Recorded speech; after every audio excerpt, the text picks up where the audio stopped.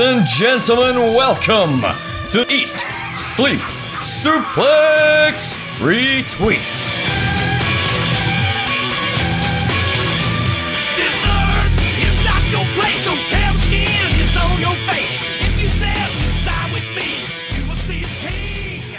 Welcome everyone to another edition of Eat, Sleep, Suplex, Retweet. My name is Chris Murray and oh boy, what a topic we have for you today. Me and my illustrious panel sit down in front of you to debate the best and worst TNA Impact champions of all time. Before I introduce you to my band of merry men, quick reminder that you can grab all of our past episodes on Spotify and check out all of our beautiful videos over on YouTube. Just search Eat, Sleep, Suplex, Retweet. Each of today's master debaters is very much their own TNA Impact champion. And allow me to introduce you. On one side, we have former TNA World Tag Team Champion Crimson. Now, he's physically dominant. He achieved a 470-day undefeated streak, but is criminally underpushed and somehow never held a top title. You know him better as Alan McLucas. Hey, that's a random one. I've made you all champions for this I intro. Become, ESSR champion. Exactly, exactly. That's it. I love it. Okay, on the other side, joining him, we have former Triple Crown and Grand Slam champion Austin Aries. He successfully used his skill set to move up the card and onto better things, but quickly floundered as a small fish in a big pond. Now people cringe every time he speaks online as he plugs away in obscurity. You know him better as Stephen Wilson. Ah, damn it. Why did I need to be Austin Aries? Damn. I really wanted like an X Division champion who'd like gone on to better things. And I was like, oh, Austin Aries. And then I went on Wikipedia and I was like, oh yeah, I forgot about all of those bad things he did. And I was like, yeah, it fits with Steven's gimmick somehow. But yes, geez. My last guest is former TNA Knockouts Tag Team Champion Lacey Von Erich. A huge name in the sport. This person was sadly overshadowed by their family connections from day one. They've now left the business, bitter and spiteful of those who share their name. It's Scott McLeod. If the business, I want to leave this podcast after that introduction. I thought Austin Aries did a lot, but I thought I don't want to be compared to that. And then you to Stephen, I thought, oh good, I've dodged the bullet. And I thought, oh god, he's going to give me someone worse. He gave me the worst one. I thought we were friends, Murray. I here's the thing, right? I think Lacey Von Erich is really cool. I was watching footage of her recently. I say recently, before the world fell apart. She was at some sort of like WrestleCon event and she just brought like 80 beers with her and was stoating about the tables and didn't know any of the wrestlers because she's so out of the business and was just like handing out beers to people like Virgil, being like, oh, are you a wrestler? Like, here, I have a beer. I was like, she just seems quite sound. Why do these stories always revolve around Virgil? They always do, without fail.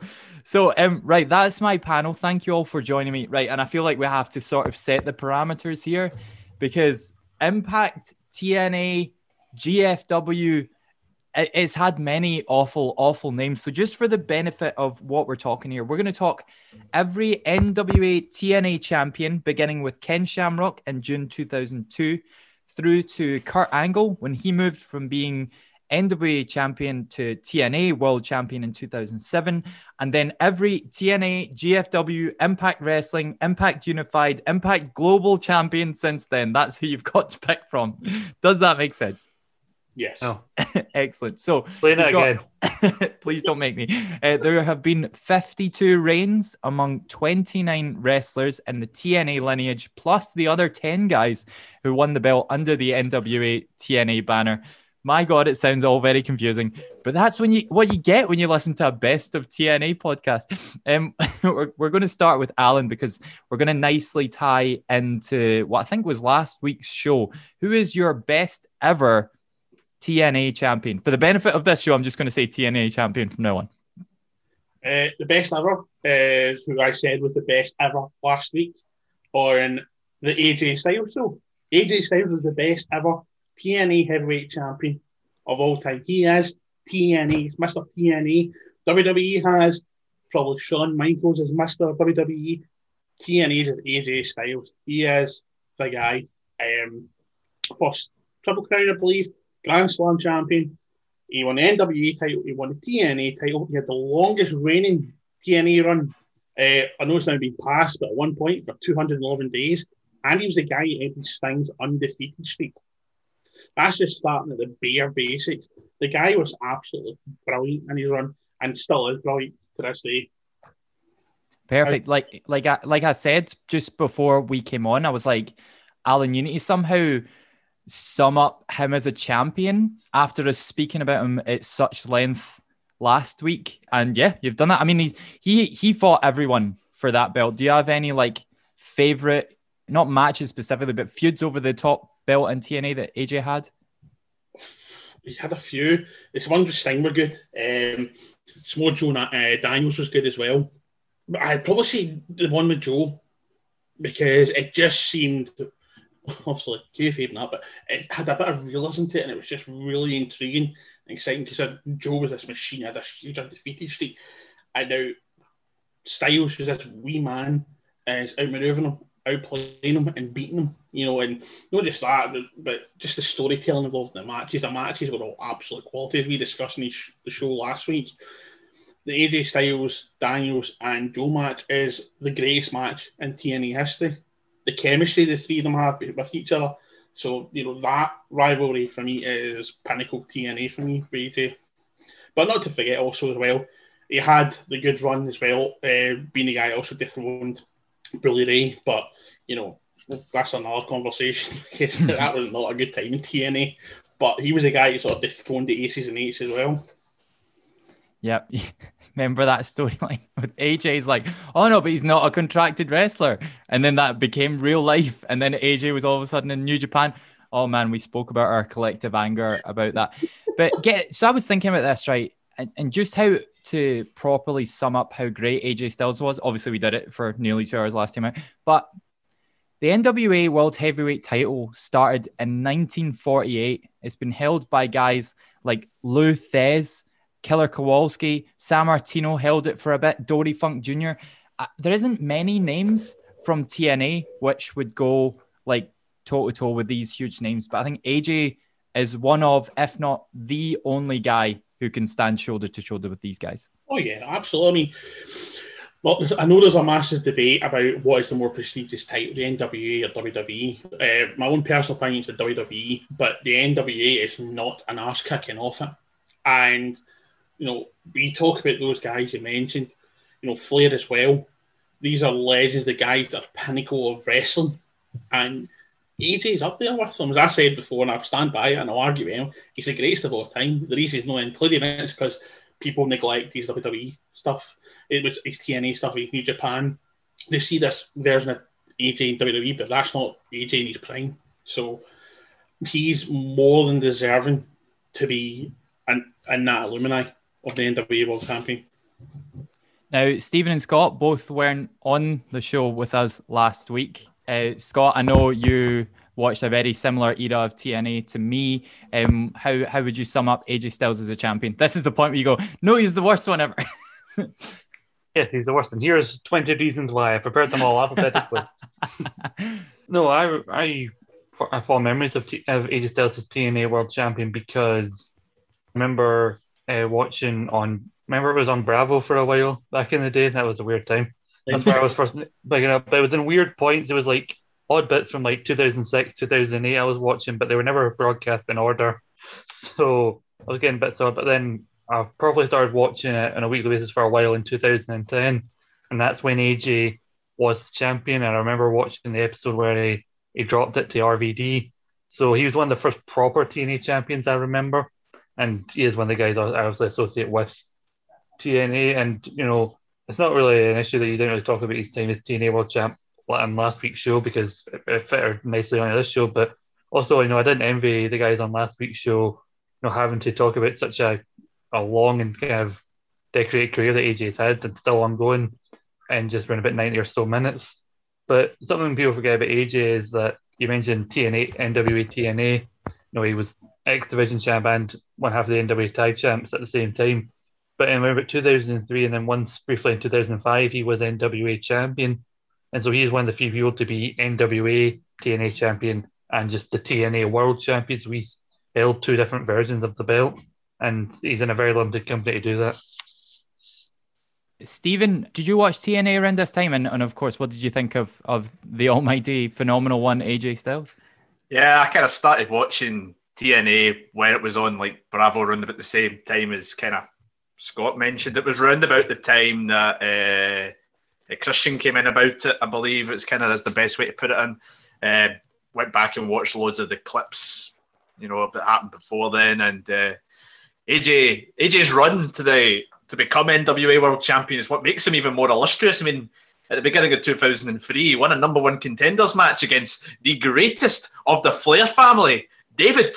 I mean, if that doesn't scream of his day. He's criminally underrated, I know. I mean, that was 1 year after he got buried by the Undertaker, like in a shower, in the lead up to WrestleMania 18. Mind that. Oh, it was crazy. It's like, beat up your son, now face me. All right, nobody cares about David. But anyway, I'm digressing. He also, first title defence as well, when he actually won the title. D'Lo Brown. That's crazy to think. AJ Styles and D'Lo Brown, one-on-one in the middle of the ring, But no, joking aside, Alan and Scott kind of went through all the illustrious achievements that he's had. I mean, I think I remember when he won first reign with the TNA World Belt, where he wins like a 5-way match because he's kind of down on himself, and this is the point where he gets motivated by Sting. Tony Khan really loved that angle. He couldn't doing it with Darby Allin very well. So I was fond of that. It was just a different style to him, but the fact that he has all these great matches with everybody, it's just, I don't think you could talk in this show without mentioning him in some respect, because he was the original guy that they built from scratch in some way. A lot of the other main guys to have won the TNA belt multiple times, all quite associated with WWE or like the WCW before him, but AJ was the first homegrown guy, and you can't say best TNA champs without mentioning him. Actually, when you think about it, his 2013 reign, he was technically not under contract. His 2010 reign, people have their issues with it because he was, with Ric Flair at the time, and then the NWA reigns were brief. I don't think AJ Styles needed to have a long reign as TNA champion. You really think of it, because he's one of these rare times where somebody's clearly one of the faces of a company without needing to be the world champion. And AJ was that guy in TNA. He could always be a challenger when he wasn't the champion, but he was obviously the top guy no matter who, one of the top guys no matter who the champion was. Absolutely. And if you want to hear more of us just absolutely lapping up how good AJ Styles is, please go back and listen to last week's show. Alan, after we got off air, you were just like, I don't think I've ever done a show before where we all just sit and agree for the whole time. Yeah, the whole time I've been this pod, I've never heard everyone just totally agree with every single point on a show. Like, there were points you made, and I'm like, I forgot to mention that. My God, he's so right with that. There was not one point I said anyone talking, and I thought, nah, no buying it. Like, everything was like, I'm like, yeah. Stark said it as well. It's just the problem being was it wasn't enough time to get everything in that we wanted. And as Scott kind of alluded to there, 90 minutes isn't enough to do a career profile on AJ Styles. Agreed. Yeah, so definitely go back and listen to that episode. Right, we've got the agreeing out of the way. Who'd have thunk it? For wrestling fans like AJ Styles. It's time now to diverge and debate all of the other picks we've got. I'm going to attempt to do them chronologically. So I'm now going to go to Stephen. And Stephen, before you tell me why, tell me who you've picked as the best ever TNA Impact champion. Yes, I've picked the most beautiful man to ever pull off a cagoule in a rainy WrestleMania show. I'm going with Samoa Joe. Where else could you go? I mean, if you take out AJ Styles and you want to sort of sum up TNA, I think that Samoa Joe is one of the names that you have to get in there. He was only TNA World Heavyweight Champion one time, and then I can't quite remember, did he ever hold the NWA belt? Can't quite remember. But yeah, he held that top title just the once. And he won it off of Kurt Angle at Lockdown in April 2008. If you haven't seen that pay-per-view, what are you doing? Why are you listening to us? Go away and do your research. And of course, he lost it to Sting at Bound for Glory 6, 8, IV, whatever one that is, the one that was in 2008. So, Stephen, why did you pick Samoa Joe? Well, as I kind of alluded to, with a lot of the guys, especially the TNA version of the belt that held it before him. There was only two that held the TNA version before him.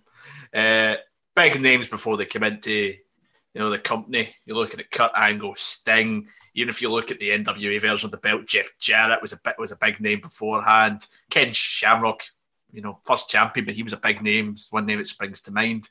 But aside from AJ, Samoa Joe was the one as a guy who, even though he did a lot in Ring of Honor, let's not discredit Ring of Honor on this one, but you come into this kind of company with a bit more of a mainstream presence in Ring of Honor because of the names associated with the likes of Jarrett, Sting, etc. So for him to come in as that relatively unknown, but then build himself, steamroll momentum. I've never seen a man build so much momentum in that length of time than Joe did when he initially came into the company. And it was just how he would build his way up to the title. X Division completed it, to quote the In-Betweeners.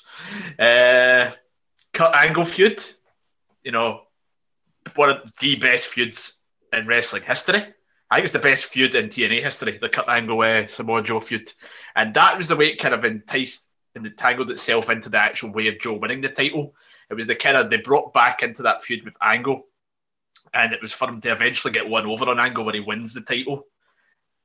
Don't like how they did a stipulation to it with a kind of career, title versus career. Never like it because it always feels like a foregone conclusion it's going to win.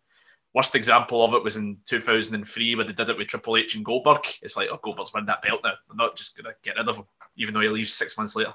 Yeah. Many people, and in terms of the actual reign itself, it's the fact that it's one reign. It was 182 days, which was was the longest in the TNA lineage at that point in time until Sting shortly beat it, and then AJ and Bobby Roode beats it. But some of the wins he gets in his reign is what helps establish it. One of them is he wins the King of the Mountain match. To my memory, the King of the Mountain match, the champion never really got a win in the King of the Mountain match very much. I may be wrong in that one, but from memory, didn't win it. So for him to win that was a big deal. Going through all the feuds, he had Kurt Angle, Scott Steiner, Booker T. He beat big names to still establish himself as the champion. So for him never to win it again, I think it maybe brings it down a wee bit in a lot of people's eyes, but I just still think the journey he went on to get to that point and what he did when he had it established him as a great champion in TNA. Yeah, 1,000,000%. I love looking back on Samoa Joe's career because I was watching TNA at the time when he came in. I feel like he came in and was just huge, and he felt unstoppable for a good wee while. And they put him against Angle, and I think there was very few people in the company that could have stood toe to toe with Angle at that time. I don't think AJ could have properly pulled it off because it became more of like a physically dominant feud. If you go back and watch that Lockdown match, it feels like a proper, almost MMA style fight. And it's criminal that he didn't get another run or multiple other runs with the belt in TNA. But Alan, were you a fan of Mr. Joe at this time? Yeah, I love Samoa Joe. I mean, for me, so if you're going to go performance in TNA, Samoa Joe is only second to AJ Styles. That's it. He's the number 2 guy for TNA for me. He was a brilliant champion. Although we're talking about the world champion, he had cracking reigns, but every title he held, he really did. And, in this title run, as Stephen mentioned, the feuds he had as well, the Angle, I totally agree. The Angle feud is one of probably the top 5 of all time. It's just absolutely sensational. Every match was a classic. During this time, Joe really couldn't put a foot wrong. It is a shame that he never got another shot at it because he was always around the title picture. But I would have loved to have seen him get another shot. And I think it's the thing, kind of, as Steve said, it maybe brings him down slightly. There was one point you guys made last week about AJ that you could kind of filter into Joe. I think you got to a point, TNA, where they just brought AJ out when they needed something, they needed to fill a gap. Right. Samoa Joe was very similar. He had the stuff with Nick Aldis, Magnus, they feuded and they became tag champs. He had the Beatdown Clan stuff with MVP and Kenny King, Lashley, so he kind of was there to fill a gap as well, but at the same time, he shouldn't have been doing that. Same when he was in WWE, he was kind of like a filling a gap guy. He should have been that big guy that he was in his initial first year or so. Yeah, what WWE did with him is an absolute travesty. That guy should have been Universal Champion or World Champion several times. He should still be in the company as well.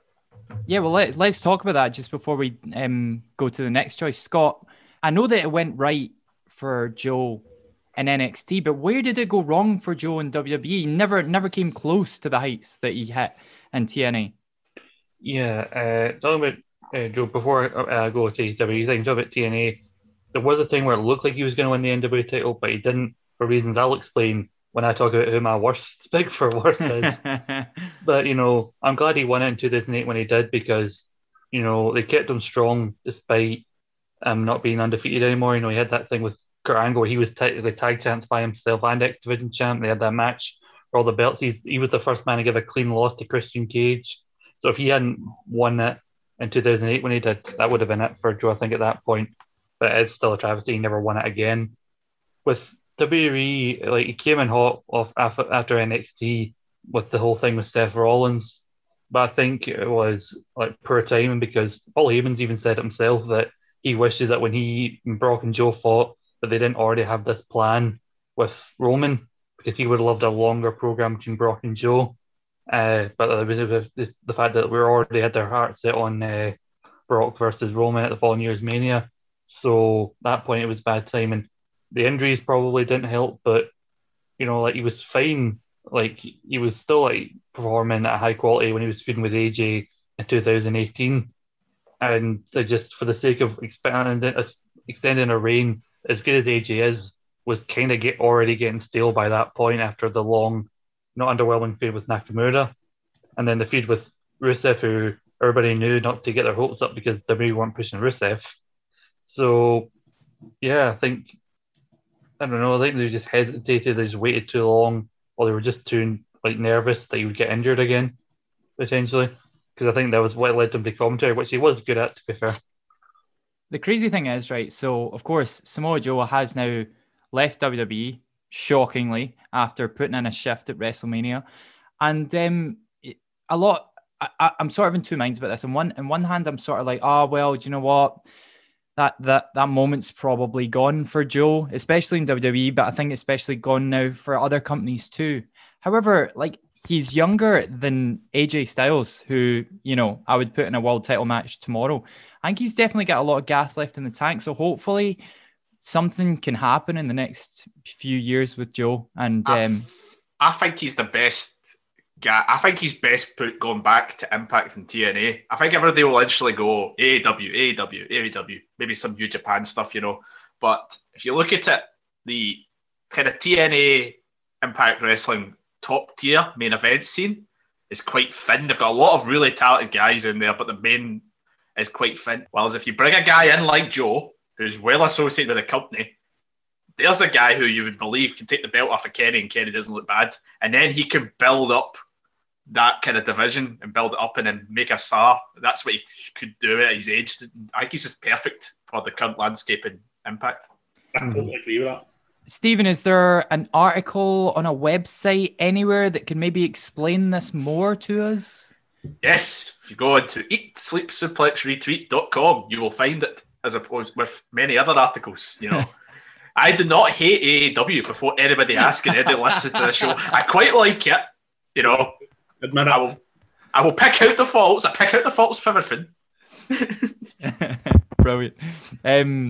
And yeah, so Samoa Joe, I don't think anyone would argue that he's one of the best top tier champions in TNA Impact of all time. We're now going to skip a whole bunch of years, and we're going to skip a bit of the story, but we're going to do a bit of Star Wars and come back to the middle in a bit, because we're now going to go to Scott's choice for best ever TNA Impact champion. Do the same as Stephen. Tell us who you've picked. Yeah, you talked about Almighty when you mentioned AJ. You want to talk truly about Almighty champions? I've chosen the Almighty Bobby Lashley.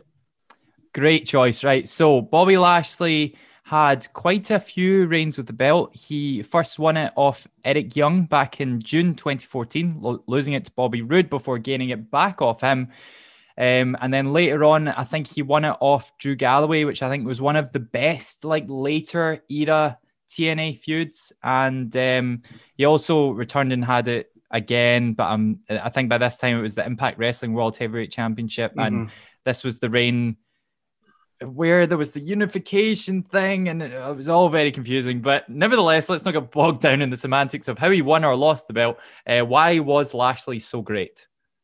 Because I was trying to think about this, like there are so many great candidates, so many top wrestlers being given that title, and I was trying to think what makes a great champion. And AJ and Joe were champions arguably during the peak era of TNA or Impact. But Lashley, I think, was a guy who carried himself like a real world champion during a real dark period for the company, and yet still stood out as a top guy. Like years before the Hurt Business, there was this weird team with Lashley, MVP, and Kenny King, where Lashley won the title from Eric Young. He lost it to Bobby Roode, and then he won it in early 2015, mainly so they could have a big match to promote for their move to Destination America, which I'm sure a full 200 people saw at that time, where he won it back, because the stories about the ratings over there are not good. So yeah, he still carried himself like a star. He was showing people, especially in his latter two runs, I'm going to talk about in 2016 and 2017, he was basically showing WWE, look, you don't push me down people's throats as like a babyface version of Brock Lesnar, like he did in WWE ECW. Book him as a monster. He took on the nickname Walking Armageddon because it felt like nobody could really stop him. And also the fact he was still doing MMA at the time, and he has a better record in Bellator than Brock does in UFC. And I know people say, well, UFC is bigger than in Bellator, but still his record is much better. And he also has the weird distinction of being he's fought Drew for both the TNA and for the WWE title, and similar Derry beat Drew with the Phil Nelson at WrestleMania. Their match at Slammiversary 2016, which there were a lot of eyes on because that was around the time the Broken stuff started. They had a match where basically submission or knockout was the only way he could win, and he made Drew pass out in the Phil Nelson. During that reign, he decides, you know what, Eddie Edwards, you're the X Division champion. Let's not just have you cash in option C. Let's have a title for title match. And Bobby Lashley beat Eddie Edwards, won the X Division title just because he could. And then they had the King of the Mountain title, which James Storm just won. And a week later, Bobby Lashley went, let's have a match for all three belts. And Bobby Lashley won that. So he won two titles and then immediately vacated them just because he could. And that was officially the fucking King of the Mountain /TV /Global /Legends title was finally put out of its measure, taken behind the woodshed. And, I didn't really devalue the belts as much because, that King of the Mountain belt was already devalued itself, but they quickly, they put it as part of his character that he was doing that. And then he lost it to Eddie Edwards, and then won it back because Davey Richards turned on Eddie, and that was forward. That helped prolong their feud. And yeah, by that point, they changed it from TNA to the Impact Wrestling title. And then he lost it in a weird unification thing with GFW champion Alberto El Patron, everybody's favorite liability. And he was the only guy, I think, in 2016, 2017 especially, who could be that guy. And, they got all they could out of him. I'm pretty sure soon after they became GFW for that brief period, he got to FEC. And it's unfortunate that he didn't continue that momentum immediately when he came to WWE. They kind of had that stall with the whole sisters thing. But, he was basically, this was the precursor to what we have now with MVP and the Hurt Business. Yeah, I was like dabbling with TNA around this point. I remember bits of this really vaguely. You're so right. He took the company on his shoulders at a time when there was no other real superstars in the company. They had some guys that I feel like, really had potential. I think Eli Drake was cutting about at this time. I think like Moose, but there was no like pure superstar name. And I feel like as well, like Bobby Lashley really made his name there. He didn't really come out of WWE with anything to really shine about him. Whereas I feel like when he went there, he built him up to be the guy that he is today, which I think is really, really important. There's a couple of guys I want to throw in at the end of this that sort of did the same thing, like went to TNA, built up their characters, came back to WWE and earned the benefit of it. But he's got to be one of the few guys that went to TNA from WWE and managed to come back and still be champion.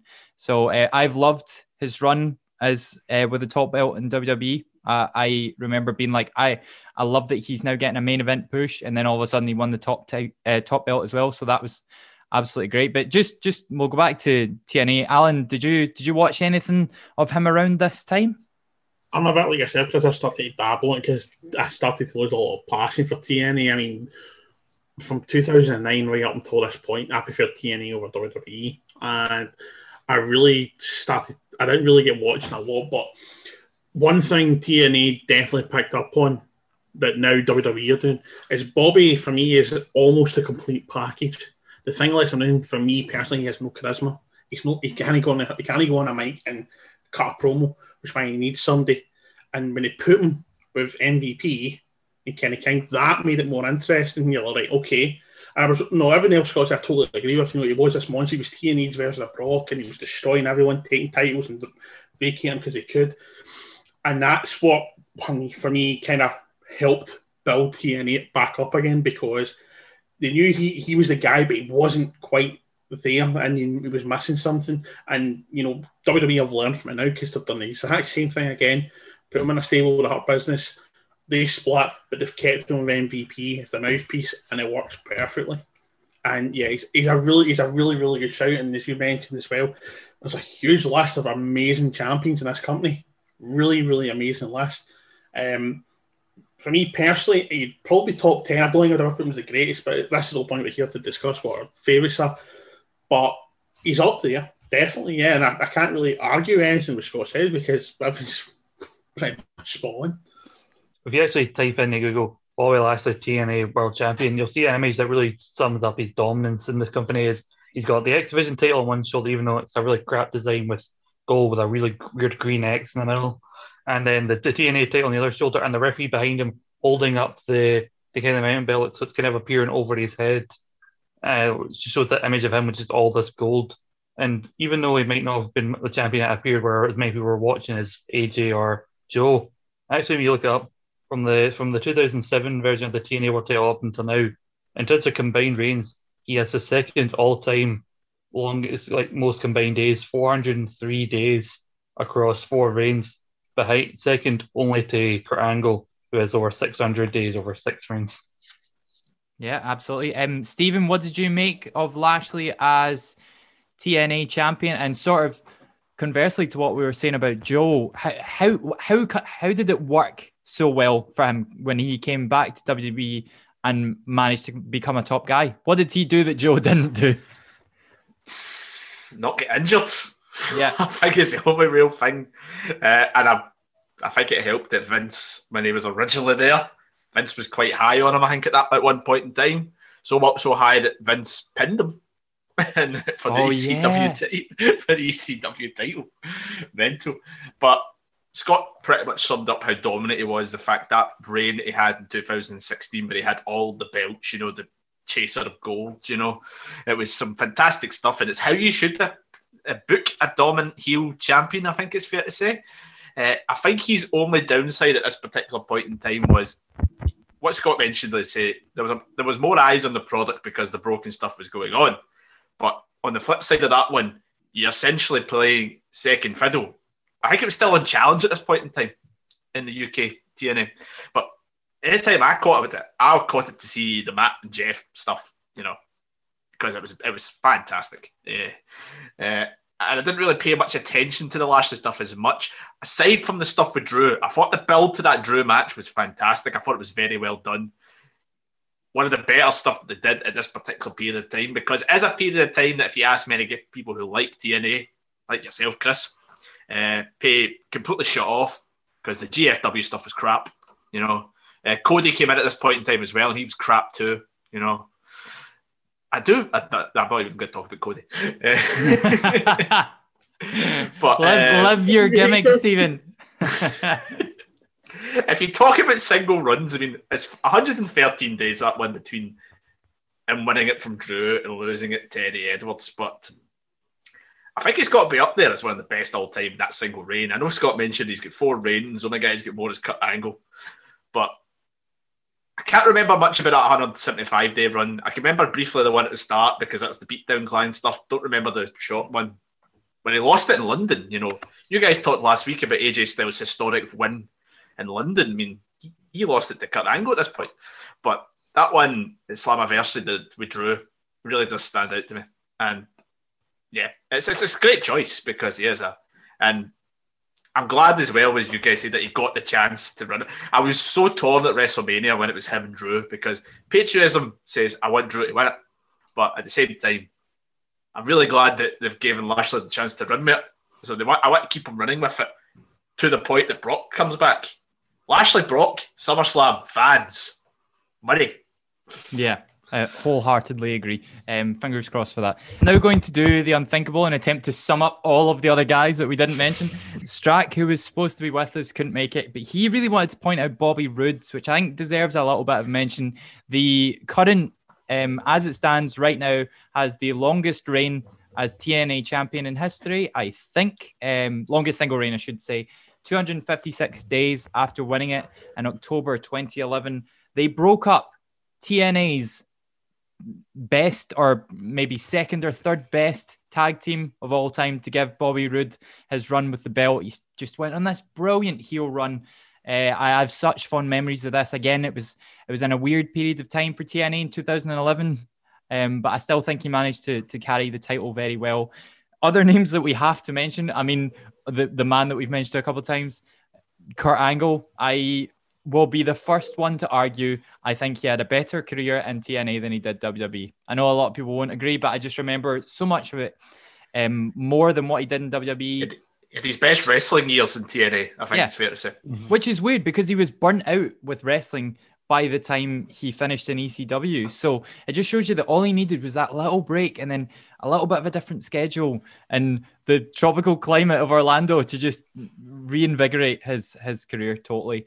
And I have to say, like, from personal favorites of my own, I want to make it more about you guys than me, but like, I loved when Jeff Hardy won it, even though he turned heel and doing it. Jeff Hardy's my favorite wrestler of all time. So when he finally hit that TNA title run, joining, all the baddies in the company at the time, and the end of that run of that tournament as well. Yeah, Chris, I know Jeff, when I was going through a wee list of people when I was talking about who I wanted to pick as my favourite, and Jeff was an option because I remember being shocked when he had that heel turn in 2010. But what really went against Jeff for me was I could not forgive him for the multiple times he tried to redesign the belt for something he clearly drew late at night while he was under the influence of something and given too much faith, and nobody was like a kid who draws a really bad drawing in primary school and the teacher's just too nice to tell him that, Barry, that's shite, nobody's going to hang this on the fridge. So true. Yeah, the Jeff Hardy belt design, I want to be in a bin somewhere, never to be mentioned again. And I'm just going to really quickly throw out some names, and then I'll go around you guys for a sort of one-word sort of mention of somebody else you might want to shout about. Loved Sting as champion. He totally reinvigorated his career in TNA. I loved Eli Drake as champion. I thought the charisma that he brought to the belt finally paid off when he got the big one. Magnus did his bit to carry the company at another shite time. EC3, all of a sudden, he's not this terrible, like, wee guy anymore. He's like a big deal in the company. First female Impact champion, and Tessa Blanchard, even though she turned out to be a bleep. And one other name you guys want to mention? I'll go to Steven first. Brian Cage established him as a big name. Absolutely. Massive time for him. Scott? I'll say Sami Callihan. Really in hindsight, maybe he shouldn't have lost it to Tessa, and hopefully maybe he'll be one of the guys to win it off of Omega and bring it back because, brought the belt to ICW, so that was fun. Yeah, I remember when I think I must have been lost on the internet one night and watched the Impact after Kenny won the belt. And he was one of the guys that was like, well, I'm going to beat him. I was like, good on you. I want somebody to beat him. Alan, you get any other mentions you want to throw in as well? You mentioned for Stevie's intro, I loved Austin Aries. I see when he cashed in Option C, he was on top of his game. He was arguably one of the best wrestlers in the world at the time. It was brilliant. Yeah, that image of him doing the brain buster on Bully Ray. Like I vividly remember that and just being like, this is where TNA shines in its ability to cross the divisions. Oh, wait, I did forget one guy. Crap, this was the one guy I wrote down that I wanted to talk about. I want to give special mention to the first ever, and I think maybe to this point only, African-American NWA champion, and that is Ron the Truth Killings. He changed his career in TNA as well. He was there from the very beginning, and he turned heel very early on and started talking about how he felt he was being held down in wrestling because of his race. And on the 8th ever NWA TNA weekly pay-per-view in August 2002, he became the first man to defeat Ken Shamrock for the belt. And then he went on a bit of a run. He defeated a whole bunch of guys, held it for 105 days. And I don't think that Ron Killings, R-Truth, would be in WWE today, still shining to this day, if it wasn't for this specific run, how much he showed how great a character he had. And I also think if they did this storyline now in WWE, people would go insane for it, because people would probably be like, yeah, you've got a good point. Waku approves of this message. Well, it's interesting also, if you're counting the time where they had the NWA belt and into Impact, the Impact title and all in one long lineage, he's only one of 3 African-American men to have held the title, with Bobby Lashley, who I mentioned, and one of the more recent ones, Rich Swann. Maybe if you want to count Moose, because they recognised the TNA belt he was carrying for a while, but that'd be a stretch, I think. Absolutely. Right, guys, there's too much niceness. There's too much happiness here. Let's start ripping some people apart.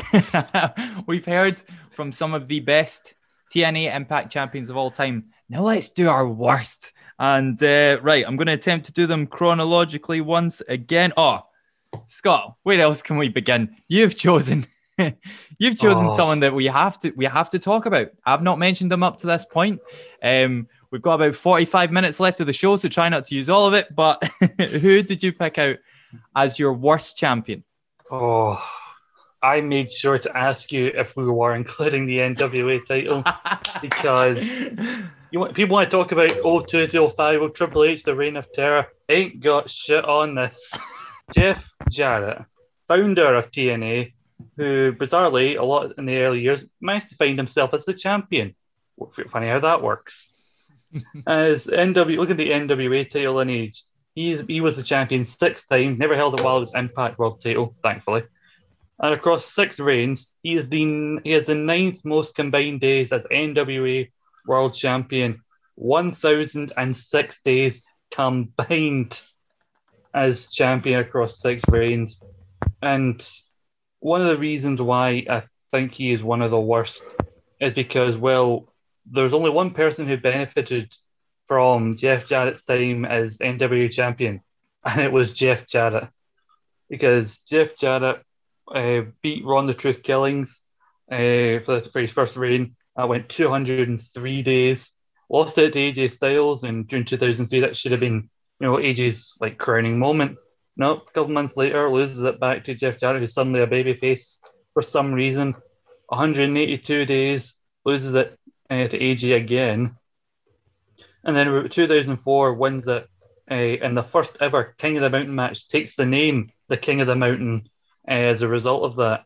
There's technically a whole situation where he may not have lost it in Puerto Rico, and then had to do a weird thing where he technically didn't lose it, not recognised like the NWA champions used to back in the day.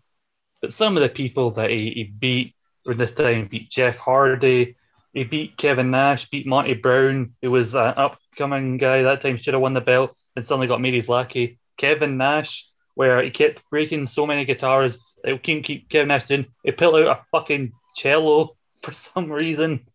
That was the thing with Jeff Jarrett's matches, always end in some sort of way too many shenanigans.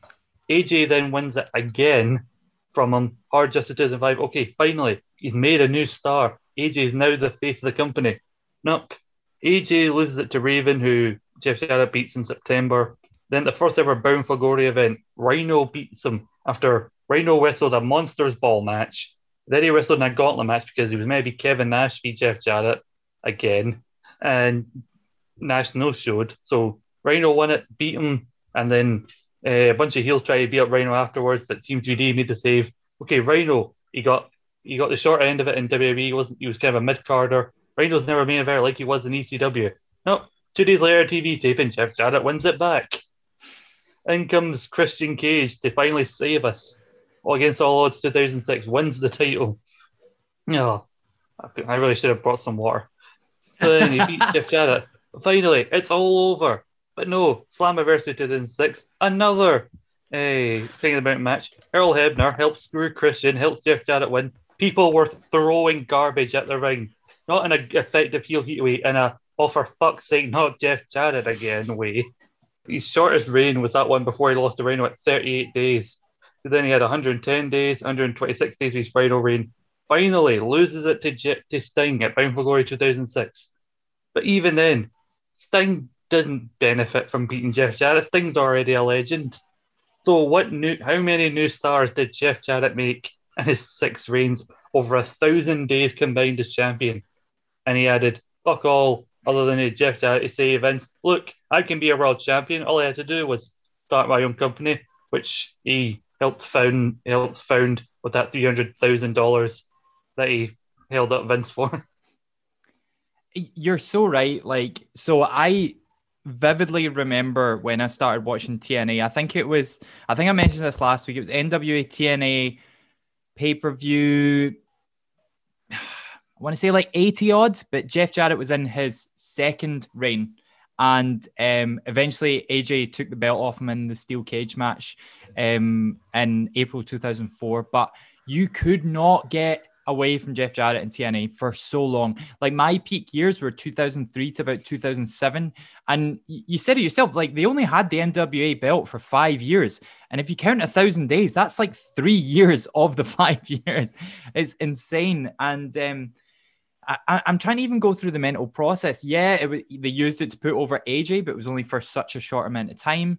You could sort of say the same with Christian Cage later on, but then he takes the belt back off him. And I will never to this day forgive TNA for International Instant in September 2005, when not only did Jeff Jarrett win the belt from Raven, but he won it off television at a house show in another company. And I'm still mad about it to this day. I just remember being like, what? Like, I didn't even get to see it. Now the guy just comes out with the belt.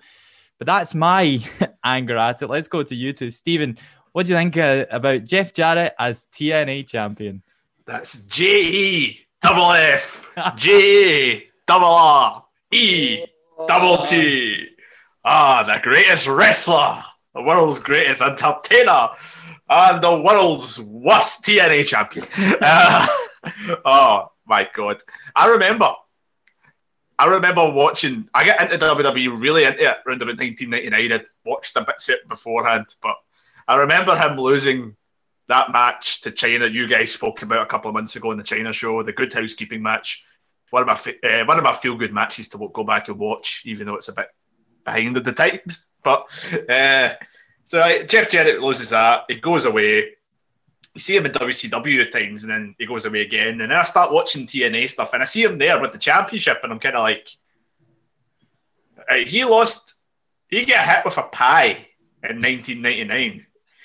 And every time I turn the telly back on to see him, he's got a title. He's got a world title. He beat Diamond Dallas Page in the final year of WCW about 1 million times. And then this, I mean, come on. I mean, 1,000 days. Oh, man, that's mental. That Bound for Glory 2005 is one of the most underrated Bound for Glories of all time. Samoa Joe takes on Jushin Thunder Liger in the opening match. You get a 30-minute Iron Man match between Styles and Daniels. That Monsters Ball match is crazy, you know. And then there's this whole big thing for Rhino winning the title, and you think, yes, this is brilliant. This is the chance to make Rhino something. And he loses it 2 days later in the taping. I mean, like, see if you're going to have him lose it. Have him lose it to somebody like, you've got Joe there who's doing stuff. Monty Brown's in the best run of his career. You know, Abyss is, give the title to James Mitchell. You know, put him on that. He was amazing back then. You know, I digress, but no. It's just like, he was just always there. He was thrown in your face all the time. He was running. Every time you thought somebody was going to get one up on him, he takes him out. There was the one time Christian's debuts and he comes in, it's like, yes, he's going to take him out. Scott Steiner shows up. I can't mind if that was the same show, you know. And it's just like, oh, you know, Jeff Jarrett is a fun guy to look back on from his 90s run in WWE because he had that whole gimmick, you know. But, oh my God, Jeff, you're not as good as you think you are. Let's be honest. You are... Everybody says that Cody Rhodes wants to be Triple H. No, Cody Rhodes wants to be Jeff Jarrett. I said I would talk about here. Joe has this whole angle where Joe beats up Jarrett and nicks the belt and then beats Jeff Jarrett on pay-per-view in a non-title match. And then has to get Kurt Angle in to say him, yeah, give us the belt back. Come on, you're not the champion. Give us the belt. And like, just have Joe beat him. He was red hot at the time. There is your new star. Then I wouldn't have to. Maybe I would have forgiven you a little bit for your Thousand Plus monopoly on the belt. You know, no wonder his theme song at the time was called My World, because that was his way of saying, it's my company. I can make myself a champion for as long as I want. Jeff, fuck off. That's F-U. Double C. Double K. O. Double F. Alan, can you think of any justification for this? Are you fully on board our FTJJ hype train? I'm surprised Scott picked him because he was my pick. Jeff, I totally agree with everything you said. I mean, WWE, Vince seen him and goes, you're a mid-carder at best, mate. And that's where he was. And they kept him there. He's not world title material. And you think, okay, right, he's started a new company, they're taking on WWE. Right, okay, give yourself the title, I get that, right? One run of the title, maybe give yourself like a couple months, give yourself 100 days to feel grateful. Right? Drop it. No. And then, I mean, I used to start crying almost watching him as a champion. Like, seriously, mate. Like, I used to know it was great, right? Two guys in TNA were champion. Bobby Roode and Jeff Jarrett. The difference being is, Bobby Roode was such a good heel, I fucking hated him. It's like, remember Sarah always saying you always like a heel champion because you want the face to chase them to take it from them. Oh my God, I'm trying to calm down here. Steven's going to be worried up because I'm agreeing with every word that Steve said.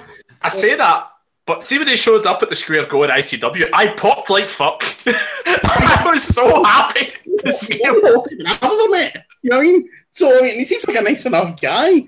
But, Jesus fuck, man. I mean, no. He's not world title material. You just look at him and you're like, mid-carder at best. And then, I'm not trying to get in his personal life with him taking Karen Jarrett and all that, but the guy's fucking punching at life. You've got a MILF bird, right? You own a wrestling company, which at that point is probably the second biggest wrestling company in the world. You don't need a fucking world champion. You've got all this money in the bank. Let the young guys do it. Let them grow it. And go and sit in the back and have a time. You know, and he just pissed off. It was infuriating. And I can't argue with any of the guys have said, because I utterly 100% agree with it. But however, I will say one thing in his defence. I don't think he was a champion, but his cage match with Kurt Angle, it was fighting for the Olympic title, the Olympic medals, was one of the best matches in TNA history. It was brilliant.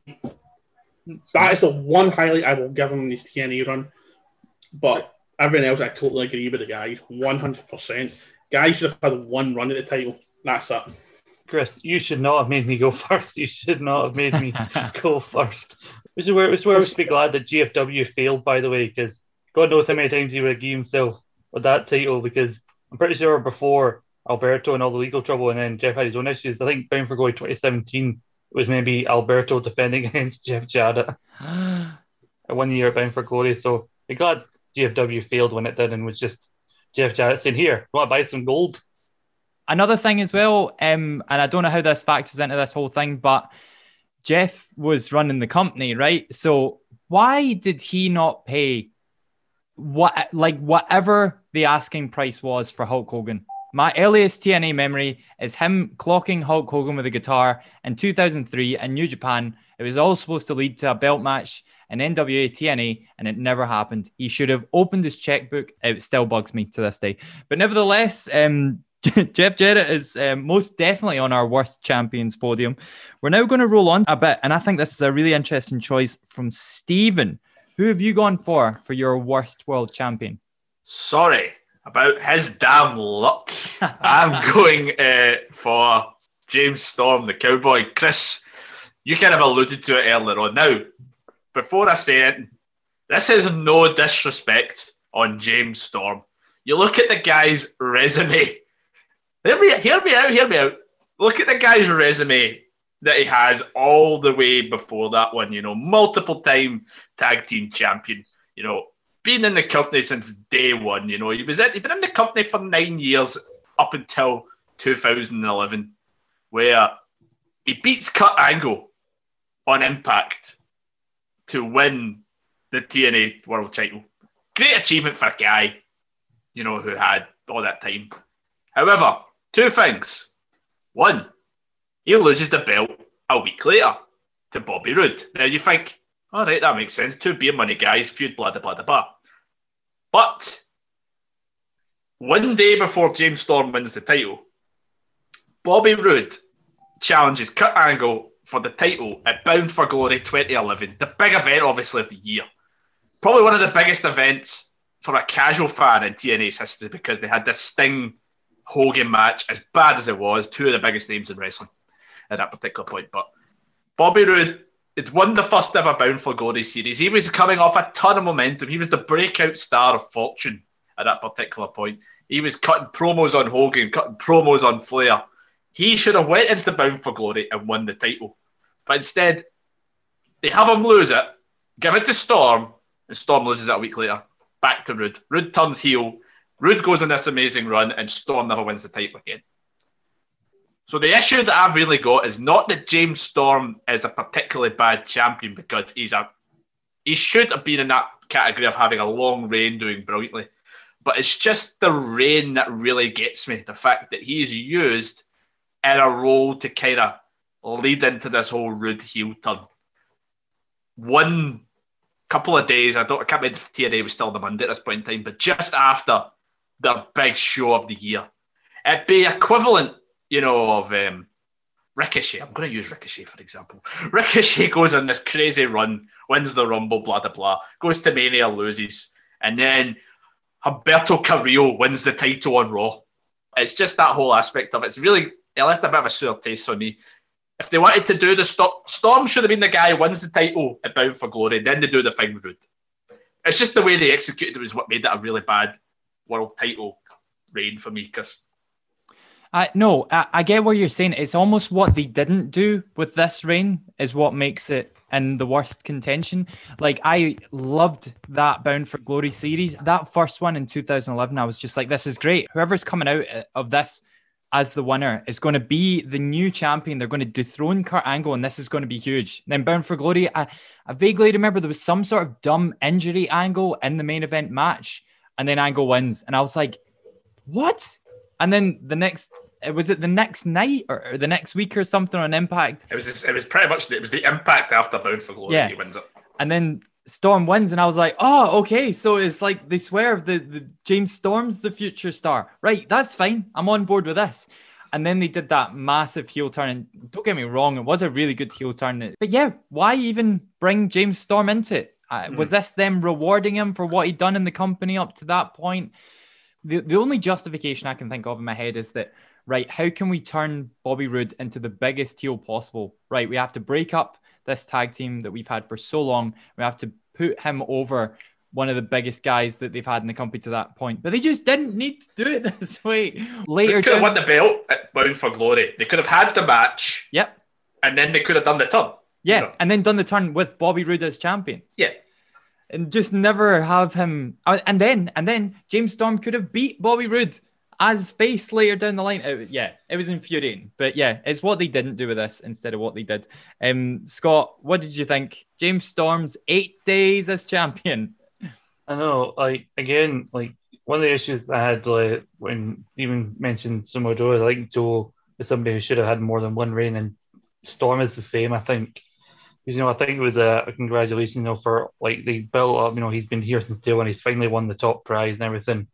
And then everything they did in the story with Bobby going to the biggest show, losing, but his friend then wins it, and then he turns on his best friend, even though they did it a week and a half before their next pay-per-view, instead of having him turn on Storm at the very next pay-per-view, which would have gave a reason to tune into the following Impact. But everything seemed to be working out well. Roode went on the run of his career. It became the Bobby Roode that we would see later in NXT as well. But everything was set up for the culmination to be Storm gets his revenge and wins the belt back at the same time. Eventually, he did beat Bobby Roode at Bound for Glory 2012, but Roode wasn't the champion by that point. So, like, because remember Lockdown 2012 where he super kicks him, but he's next to the door and he goes flying.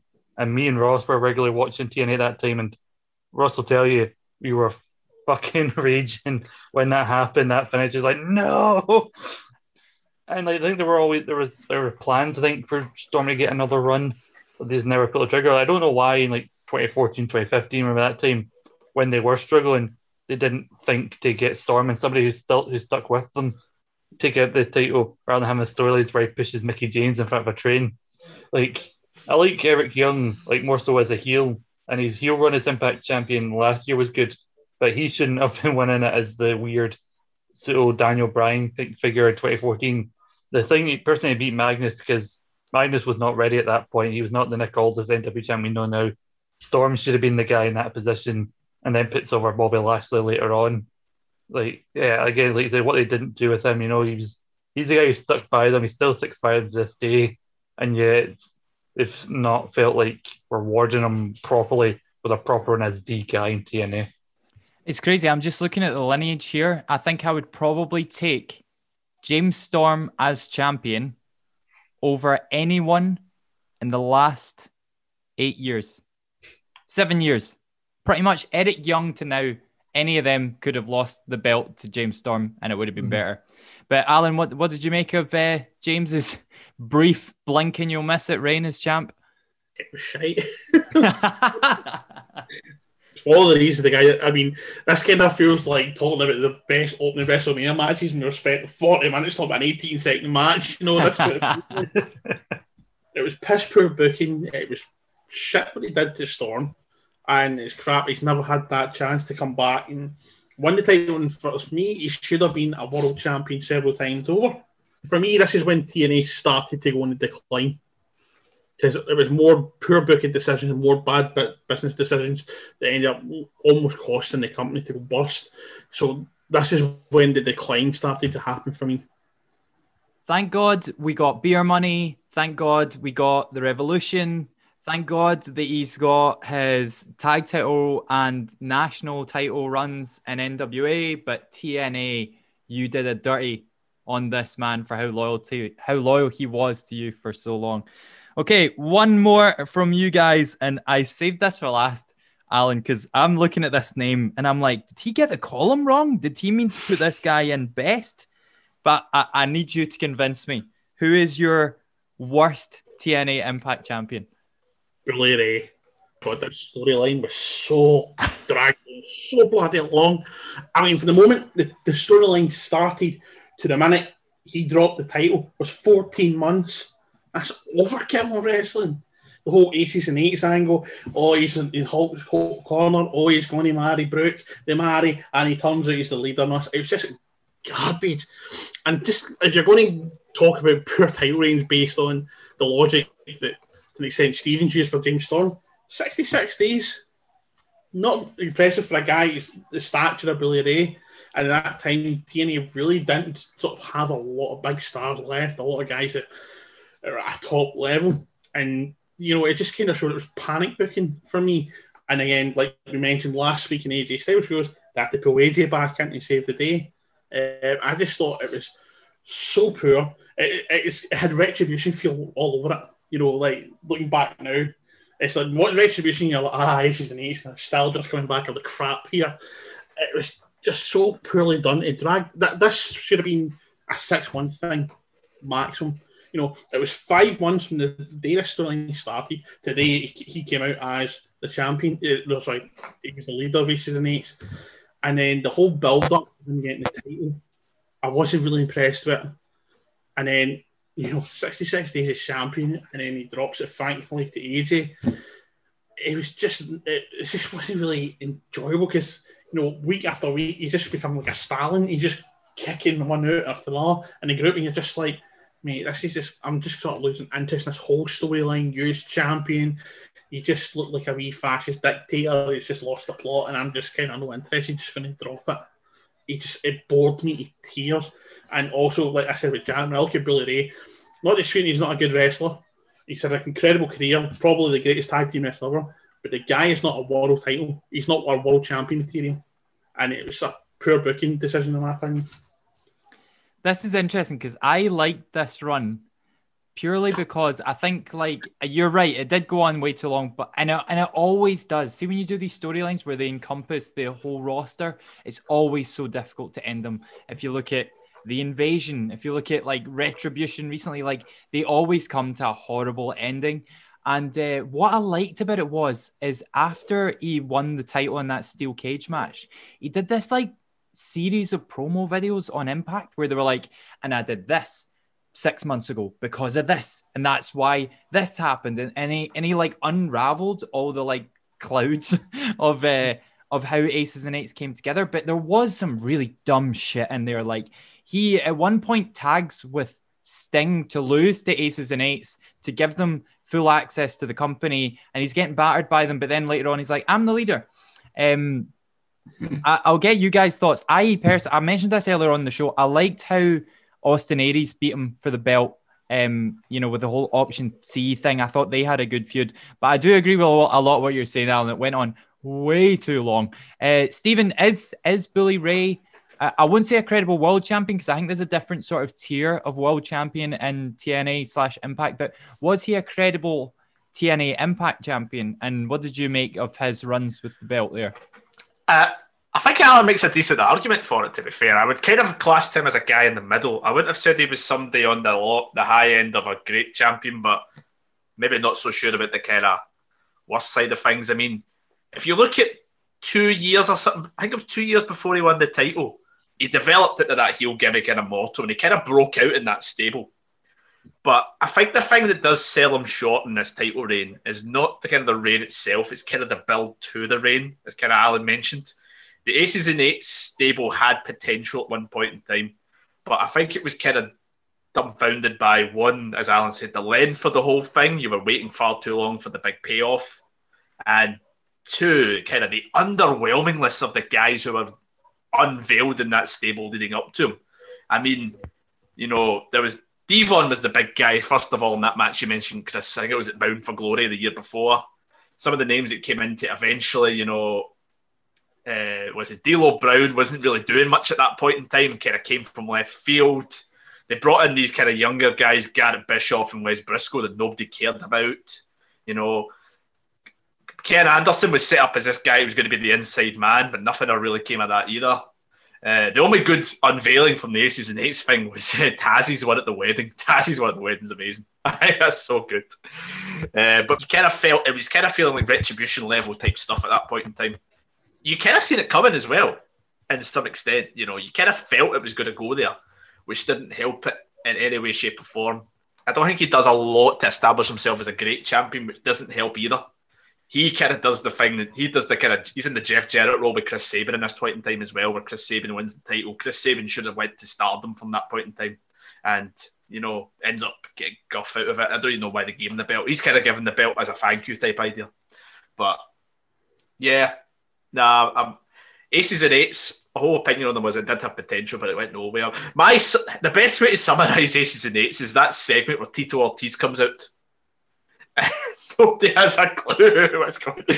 He's this whole big reveal at this whole thing. Is just like, he just stands there. To be fair, that what UFC hadn't really hit the heights it has now. No, that happened now, people would be losing their shit. But it was a big, massive thing. They were like, this is going to be a big, massive star. And Tito Ortiz shows up, and then it's just like, then nothing comes of it because they have Rampage and Rampage Jackson's on the main event Mafia. And the two of them aren't allowed on TNA at one point, so it just goes to nothing anyway. You see people looking, going, who's that with Mr. Anderson? I think the issue might be for me is that I'm desperately trying to separate Bully Ray as TNA champion from Aces and Eights. Because I think Aces and Eights as a whole probably was minced. But I'm desperately trying to find a way to justify why Bully Ray's champion was actually good. Scott, what do you think? Yeah, because I was surprised as well when Alan had this as his choice. Because I remember at the time, maybe we're a bit late 2013, maybe I wasn't as online as I am now, or I wasn't as jaded as maybe the years of podcasts and everything, that I didn't see Bully Ray coming as the leader, so I kind of bought into it. And I think, yeah, the whole appeal with Aces and Eights was who was under the masks. And you've already revealed everybody but the president. It's a case of like, all right, can you hurry up and reveal it because we're losing interest here. Then there was a shock because we just did the slow turn, just smacked Jeff in the back of the head with the hammer at Lockdown, won the title. And that brought them a few more weeks because Bully Ray, I think 2012 onwards, at that period of time, was when the best heels going. I think he knew, he had years as a heel as part of the Dudleys, even going back to ECW. So he knew how to work a crowd and everything. I think this was kind of a credit to his heel work that he got the time he run as the top heel. Yeah, looking at it its own, he was still mixing up with the same kind of people. He got a rematch with Jeff, a match with Sting with whole stipulation. So Sting must never challenge the title if he loses. And then Sting lost. So I went, I guess one of the few times he actually stuck to that stipulation. The other thing with Chris Sabin, I think they're trying to make it seem like Option C is a real thing. We might push these X Division guys. And then it was overshadowed by Tito Ortiz showing up, and then AJ won the title from him shortly after that.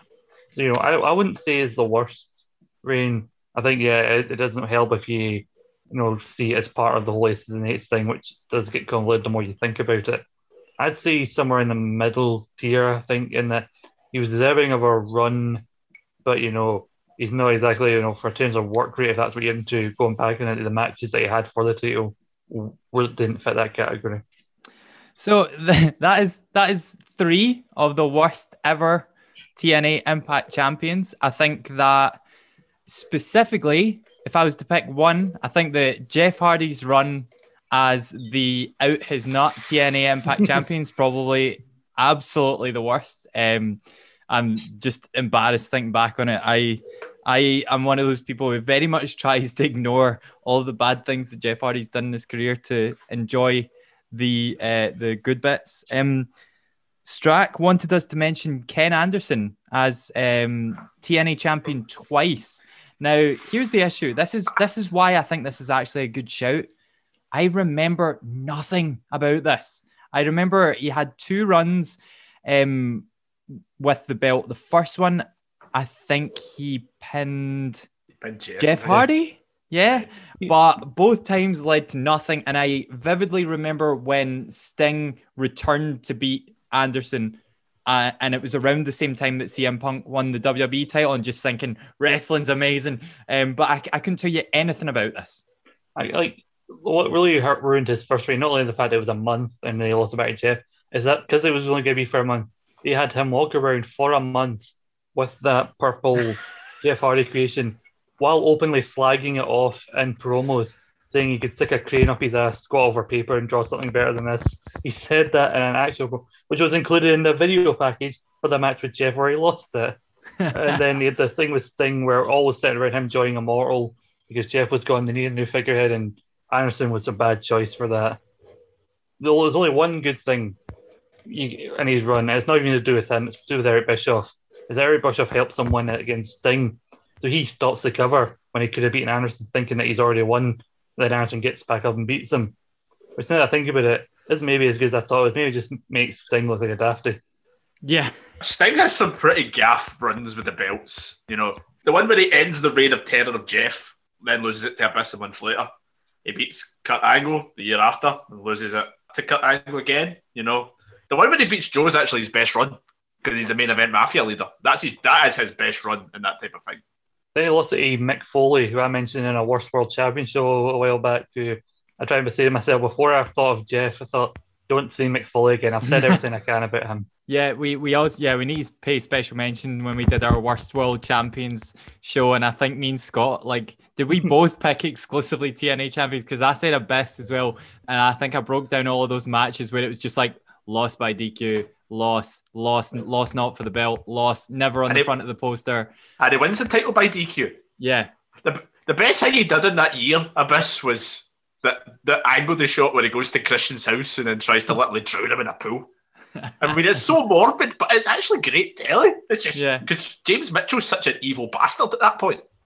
I've got some names I'd like to throw at you. Some guys who I personally think should never have been anywhere near the title. Matt Hardy. I'll never see him as a world champion. Chris Sabin, as we mentioned, should never have been in that position. What he done for the tag team division, I think it was only fair he got a shot at it. I mean, a lot of the reasons why a lot of us don't like certain champions is piss poor booking decisions by TNA. Not necessarily the wrestlers themselves, but poor booking decisions. So I think, like Storm, I feel Sabin's kind of a victim of that. And I've got two more names I want to throw at you. Eddie Edwards. Get out of here. I'll never believe that he is a main event guy. He just doesn't have a scary face. He just looks like he wants to hug me. He looks like he should be the champion of Chikara or something like that. He's TNA's ghetto version of John Cena. And the last name, just to be, not even to be controversial, get that belt off Kenny Omega right now. Because if you don't, you're never going to see it again and your company's going to be in the bin. That's how we'll end it, folks. What do you guys think as Kenny as champion? Yeah, I kind of see where you're coming with. I get the idea of them using Kenny because he's a big name. They want to get names on them, but at the same time, you risk the point. As I mentioned earlier when we talked about Joe, you risk the point of having a point that you have an unstoppable champion that none of your guys are going to be able to beat at the moment.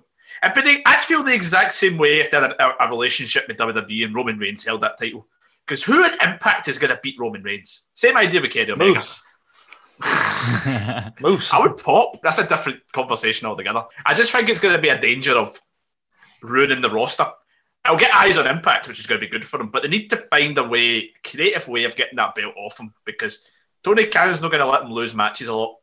I mean, I think they lost that 6-man at the recent pay-per-view, but it was Gallows or Anderson that get pinned, so he's never going to get pinned in there. So it's just going to be foregone all the time. Yeah, we'll have to see how this whole thing pans out. You never know. By the time this goes out, he might have lost it to a returning Lacey Von Erich. We can only cross our fingers. But thank you guys so much for this show. I love it when we start off like quite professional and we're praising these wrestlers for how great they are. And then we end on a barrage of abuse for how bad they've been. We have a lot to thank TNA for. They've created these superstars like Joe, like AJ, all the way back in the day. But for every great one, they've had some duds as well. So big thanks to you guys for being on the show this week. Big thanks to Crimson, Alan McLucas. Thank you. Your current champion enjoyed the show. Big thanks to Austin Aries, Stephen Wilson. Don't you forget it. And as well, thank you, Lacey Von Erich. Scott McLeod, the most famous name in ESSR. I'm sorry to anybody out there who was hoping for some point in the future that ESSR would interview Jeff Jarrett, because I don't think it's going to happen now. Can we? I think I'm going to add Lacey Von Erich though to the list of the Christmas special. It's going to be the alternative to the Von Erich's Darts in the Ring episode. We're just going to be nice and happy. Give out beers. It's going to be all going to be in the one room again. You know, it's going to be magnificent. Stephen, just before I let you go, can you let us know what next week's show is? Oh, guys, I bet on given what we spoke about. Next week, we're going to be talking about the career of Mama Foley's favourite son, Mick Foley. Ah, yes. Make sure on that show to pay special mention to the one moment that I can never let go, and that is when Billy Corgan from one of the best bands of all time, Smashing Pumpkins, re-recorded Butterfly with Broken Wings with lyrics involving 6 sides of steel cage, and I'll never let him. Never let him away with it. But until then, we shall see you guys next week. Don't forget, you can get all of our shows on Spotify. Check out all of our videos on YouTube, and we'll see you next week for Mick Foley. Thanks for listening.